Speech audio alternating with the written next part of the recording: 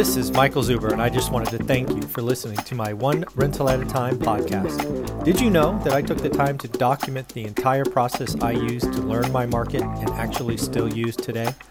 I released it as a $199 online course via Teachable, and it is called How to Get Started One Rental at a Time. With that, you get access to my private Facebook group, and you can join our group mentoring calls every Saturday at 9 a.m. Pacific. You can find it on my website at onerentalatatime.com. Now on with the show. Good morning, everyone. How you doing today? Michael Zuber, One Rental at a Time. And yes, this is your daily financial news. Sorry, I am about a minute late or so this morning. I was actually on with the three amigos. Yes, Dion from Dion Talk and Matt from the Lumberjack Landlord. We were texting each other last night about the CDC eviction moratorium, and we agreed to have a discussion this morning at 7. That video is uploading. I will make it available at 8 a.m. So right after this, it should be up and ready for you. What we talked about is, yes, we took a quick victory lap because it is now behind us. I called it within a single day. You can go back and watch the videos on August 4th to highlight the process we had to go through. So yes, it is over. But that's not where it gets interesting. Where Dion, Matt, and I talk about is what's next. How do you be careful? We talked about landlords having to qualify tenants. We talked about seller financing. We talked about all the great opportunities and risks and costs coming. Yes, the CDC eviction moratorium is over in 44 states. There are states and the District of Columbia that have other dates. But yes, evictions are going to be starting. Contract law is important. The Constitution is worth something. Yes, in a 6-3 vote, it is now gone. But now the real work starts, right? We have to figure out how us as investors, landlords, use this to our advantage. So again, there's about a 20 to 25 minute video that will be up and available at 8 o'clock that should highlight what we think is going on. And I want to again thank Matt and Dion for getting up early, at least for Dion, and making sure that we were giving value to this channel. On to the daily financial news of the day. First off, a quick question from Kevin O'Leary. I will answer this at the end, but I want to hear your response. And don't forget, Happy is my co-host, and she would like you to hit thumbs up and answer this question in comments below. So, money is an important topic. We talk about it all the time on this channel. I am curious, when in a relationship, a new relationship, do you bring up money? Kevin O'Leary has a thought about which date. Is it the first date, the second date, or the third date that you should bring up money into the conversation? So I want to hear what you think. Leave comments below, and I will answer that at the end of the day. A couple of things to note around earnings. We had some earnings, again, that I talked about on Saturday that were going to be important and interesting, so let's go through those. First and foremost, Big Lots. Big Lots, had a disappointing and frankly ugly earnings report. They missed top line, which means revenue. They missed bottom line, which means earnings. Their same store sales down 13.2%. They highlighted that inflation is a problem. Again, over the weekend, I highlighted Big Dollar General, Dollar Tree, Big Lots. I don't know how their business model works in the inflation and rising shipping environment we have.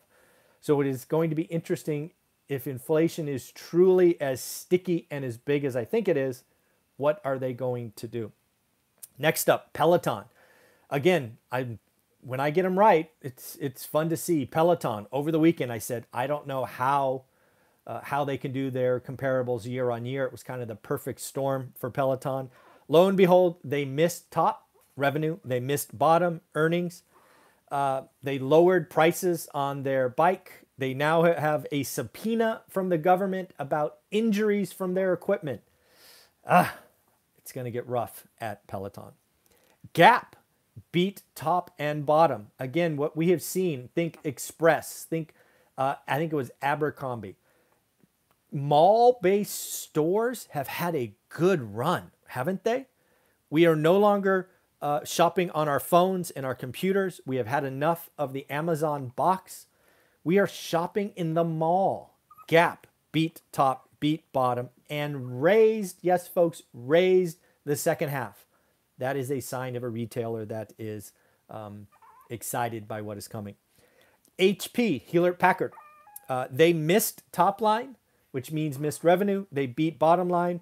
They are blaming the worldwide chip shortage for not being able to meet demand. Folks, this goes back to just-in-time inventory. We've talked about this a few times. I suspect what will come out of this environment is companies will hold more inventory. Just-in-time inventory had them bring down to 2-3 weeks supply, which improves their balance sheet, right? Because they have capital that's recycling faster and faster. Now you're going to see companies like HP, like Ford, like GM, like Apple build inventory on their balance sheet because they don't want to be stuck again. Workday, cloud-based, I'll call it ERP software, human resources, finances, beat top and bottom, very strong bookings, and raised guidance going forward. Here's a company I've never heard of. I don't think they're in my neck of the woods, meaning California. So if you have them where you are, let me know where you are because I didn't bother to research them. But it's Ollie's, Ollie, Bargain Outlet. I'm going to guess it's like Big Lots, like Dollar Tree, like Dollar General. They're feeding that portion of the retail chain. But damn, they missed top, missed bottom in same-store sales. Ouch. Down 28%. They're in Indiana, someone says. Very cool. Yeah, down 28% same-store sales. That hurts. That's what Happy is saying. Happy was whining a second ago. Or I don't say whining, squeaking. Yeah. That's 28%. That's not good. Saw that there was an investor, frankly, I've never heard of, but he's out talking housing and interest rates. So I clicked on the article. He's out saying this. His name is Peter Bookvar. I don't know. Anyways, he's out kind of trying to spout that he knows housing, which clearly based on his article, I don't think he does. He said, first off, housing is the most interest rate sensitive asset. That's just not true. That's just not true. Remember that 50-year spreadsheet I did for you? And again, it's available in my free course, so go download it, have fun. Interest rates generally have a surprising impact on housing. As interest rates go up, people rush in because they want to get ahead of the curve. Remember, folks, it's about payment, not price or some interest rate. It's always been about payment. Next, this guy who clearly doesn't know housing fears for the first-time home buyer who comes in with 5%. You come in with 5% and, oh my goodness, housing has a bad year and it's down 5%. Your equity is gone. Does he not understand residential lending? Your loan doesn't get called. This is not commercial or apartment or office or retail lending. It could go down 50% and you are not having your loan called. That's not what happens in retail. And again, you are paying principal, a little bit of principal every month, and it grows over time. These people talking about housing that just don't understand. It certainly would hurt you if you bought and then for some reason you had to sell. But if you don't sell, you are fine. And again, remember, another thing this individual is trying to get at is, hey, wait for the discount. Well, do the math. If prices come down 5%, but interest rates go up 1.5 points, did you win? Do the math. Just do the math. And then lastly, we got a huge PCE. PCE is personal consumption expenditure. This is important because it is the number one Fed indicator on inflation. It came in hot. Food, energy, 4.2%. Powell is talking today at the Jackson Hole meeting, which is now virtual. He is going to have to talk about tapering. There is just no question about it. The headline or the when you strip out food and energy, 3.6%. Same reading as last month. So 2 months in a row, which, oh, by the way, highest since highest since February of 1991. 30 years ago, folks. Yeah, inflation is a problem. So again, really quick about the eviction moratorium, things that you should be thinking about if you are a landlord. One, you are likely going to have some tenants ghost you. They're going to get a U-Haul truck or a friend's pickup truck and be gone in the night. 2, start booking your contractors early. It is going to get busy. Painters, floors, cabinets, whatever it is. It is about to get busy. If you want to get some work, you want to be a handyman, it is about to get interesting. Next, if you are a landlord and you have a vacant unit, use the binder strategy in the course, How to Get Started One Rental at a Time from Dion, because Rentometer, Section 8, Craigslist, rents are behind in these systems. Rents are going up faster, and I suspect even faster through the end of the year.